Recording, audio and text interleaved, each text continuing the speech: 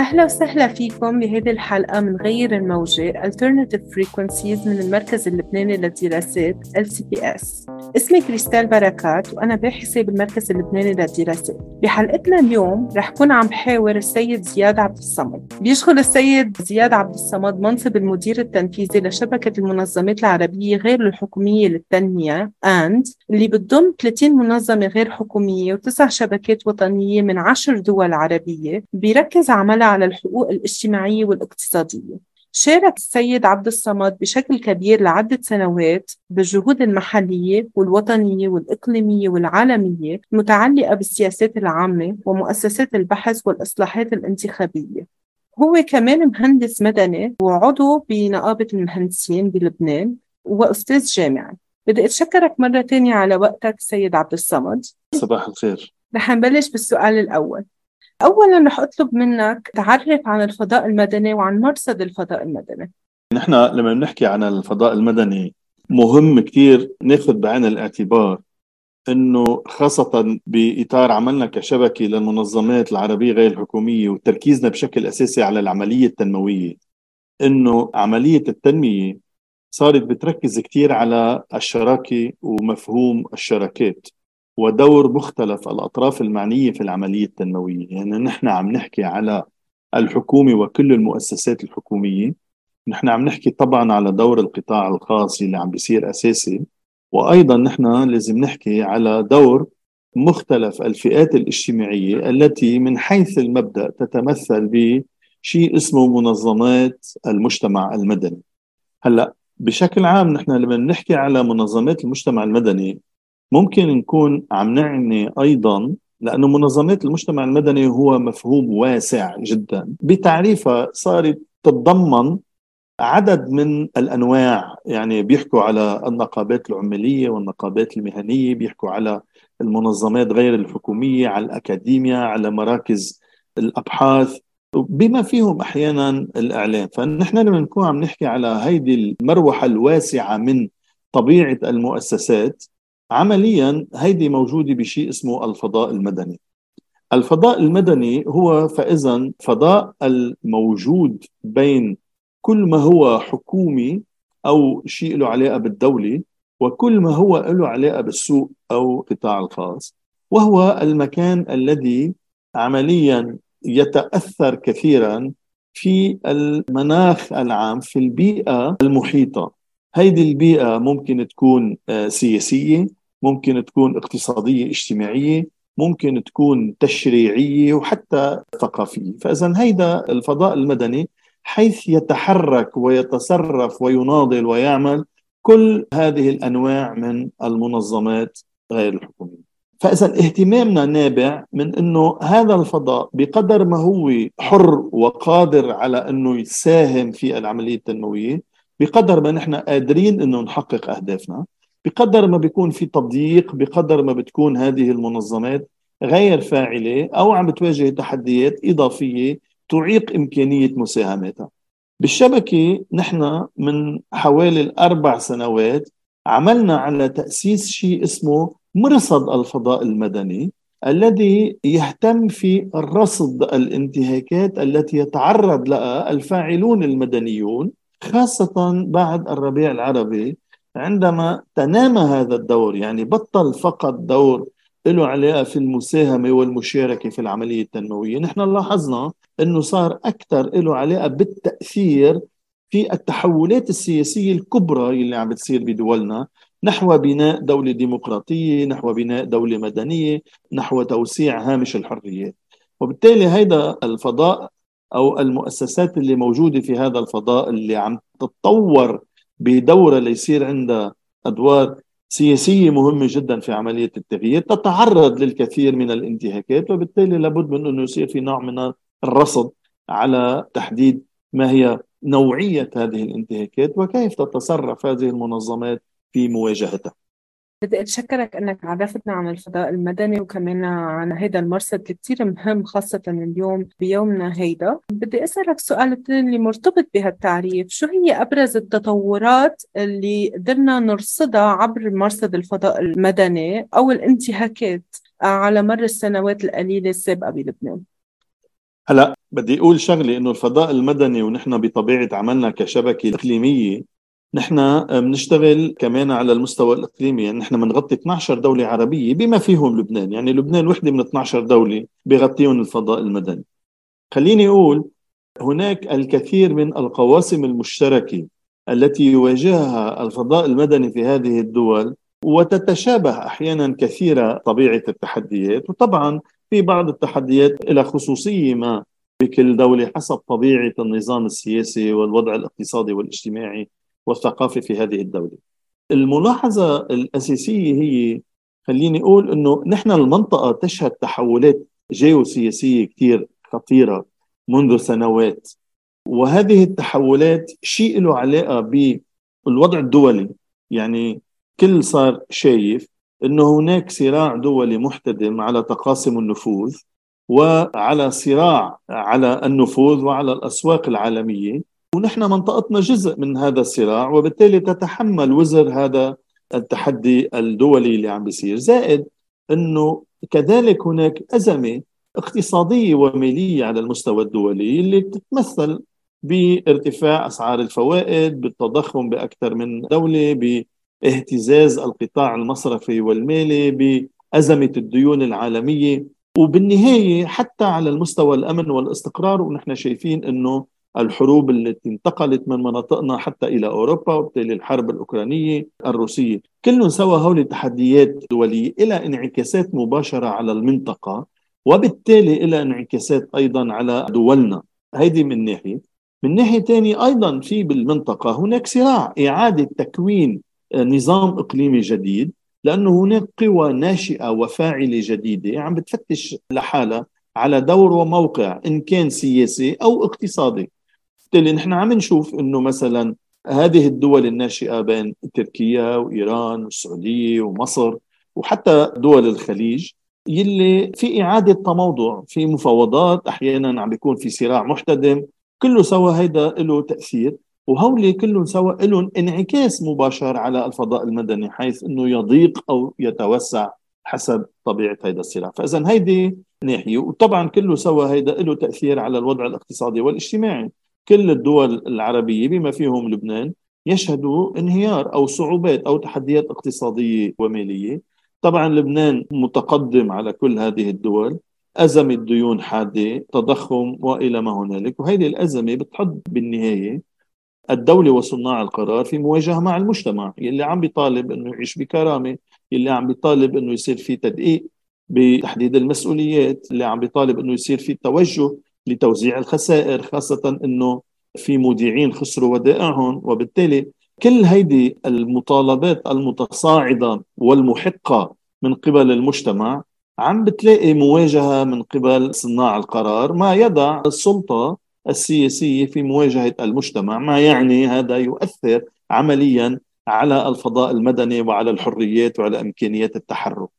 فإذا هولي أبرز تحديات. هيدا نحن بنشوف في عنا 4 جهات نحن عمليا، أو 4 عوامل خليني أقول، نواجهها كفضاء مدني أو كمنظمات مجتمع مدني. طبعا أنا أشرت إلى السلطة السياسية يلي دائما في إطار المحافظة على مواقعها بتحاول تضيق الهامش المسموح لعمل المجتمع المدني من خلال التضييق على الحريات، ومستخدمة وسائل متعددة، منها مثلا قمع مباشر، منها تضييق على الحرية التعبير، منها بعض التدابير والإجراءات القانونية إلى ما هنالك.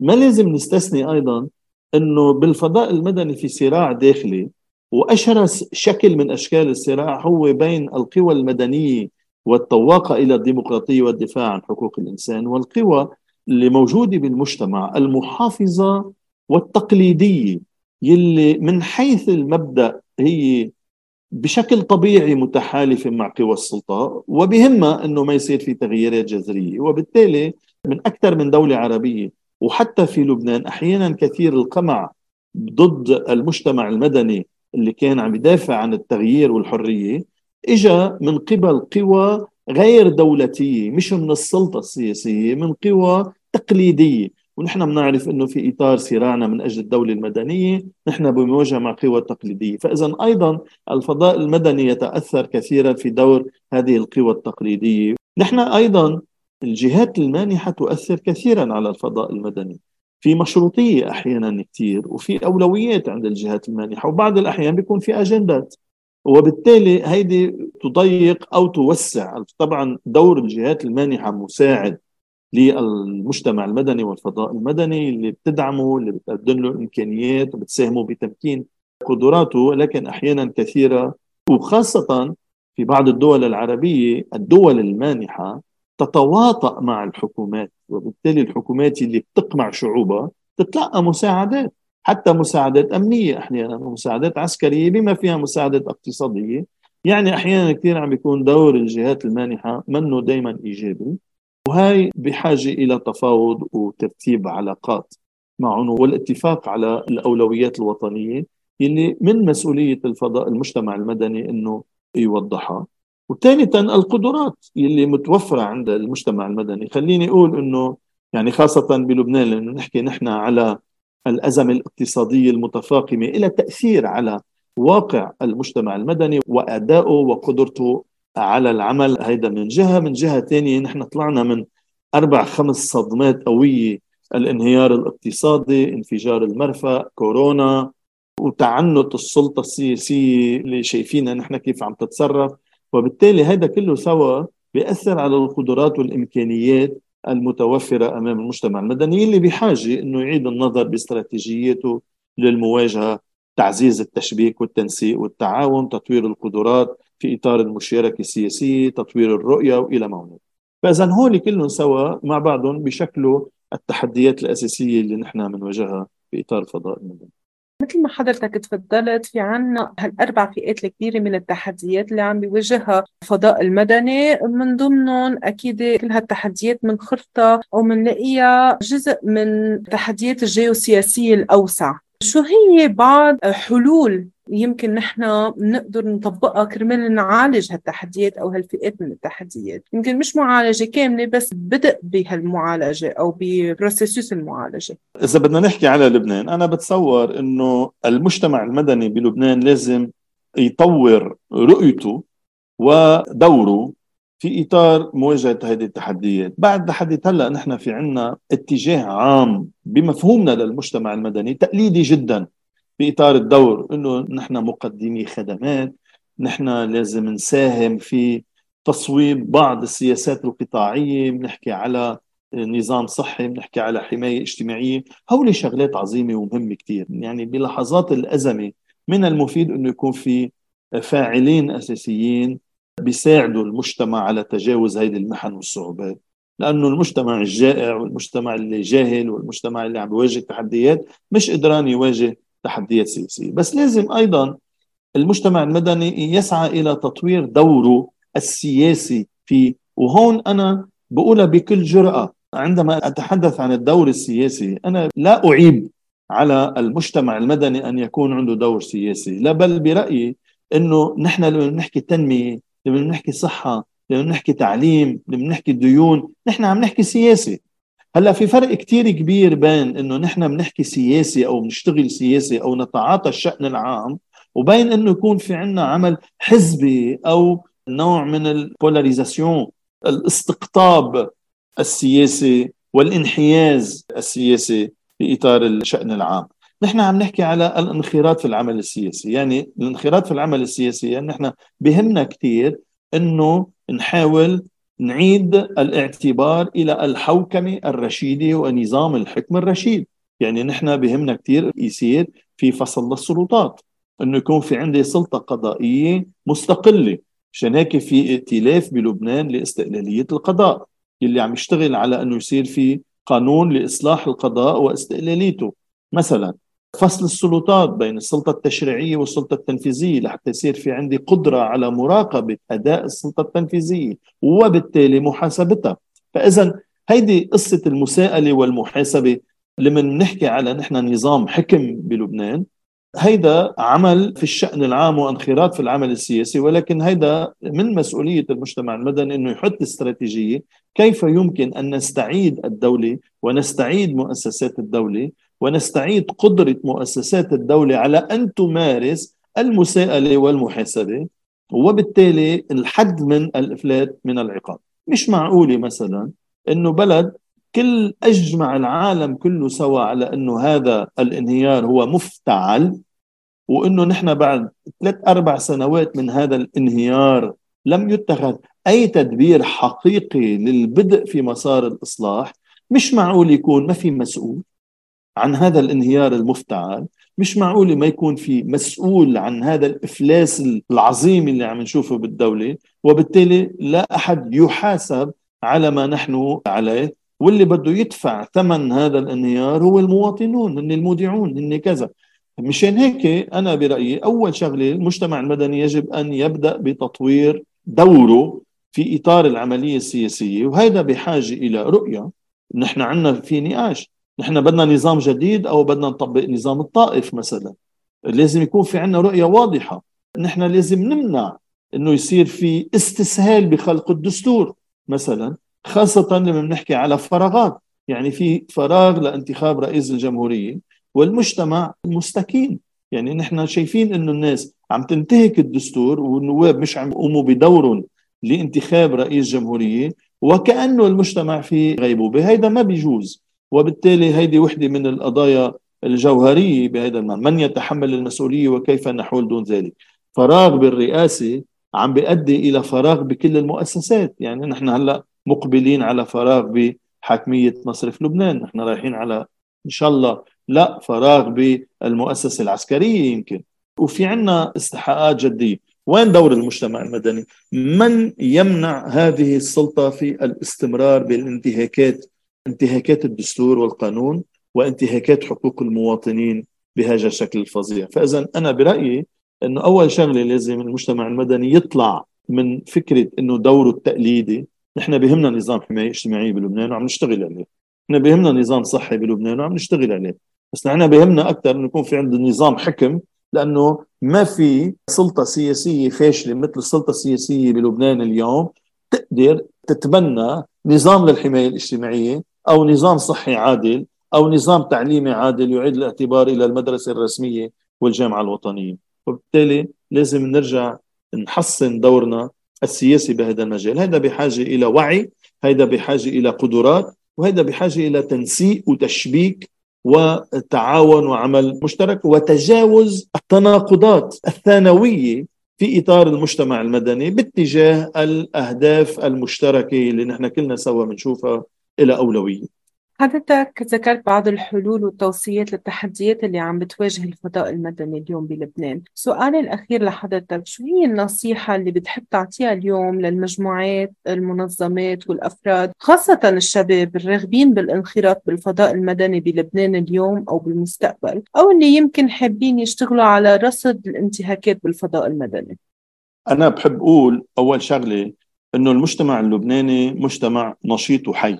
يعني نحن مش قليل، من 2000 و2005 و2011 و2015 و2017 وبعدين بعد انفجار الملفق بال2020. يعني هيدا المجتمع المدني اللبناني نشيط جدا، وخليني أقول إنه حتى الشعب برمته. يعني نحن شفنا حلقة أوسع بكتير من الفضاء المدني والمجتمع المدني، شفنا ناس عم بتعبر عن موقفها وبشكل حضاري وبشكل سلمي وبشكل مسالم. وبالتالي ما في نصيحة حول موضوع النشاطية والعمل، لأنه هيدي سباقين وفي مبادرات جميلة. يعني نحن بنشوف طلاب الجامعيين اللي قدروا حققوا تقدم مهم خلال الفترات الماضية. بنشوف نحن الائتلافات اللي عم تلعب أدوار مهمة، إن كان بموضوع استقلال القضاء أو الدفاع عن الحريات أو التجمعات المهنية أو المهن البديلة إلى ما هنالك. حتى على مستوى القضاء في قضاة عم يلعبوا دور مهم مثل نادي القضاة وغيره إلى آخره. شفنا امبارح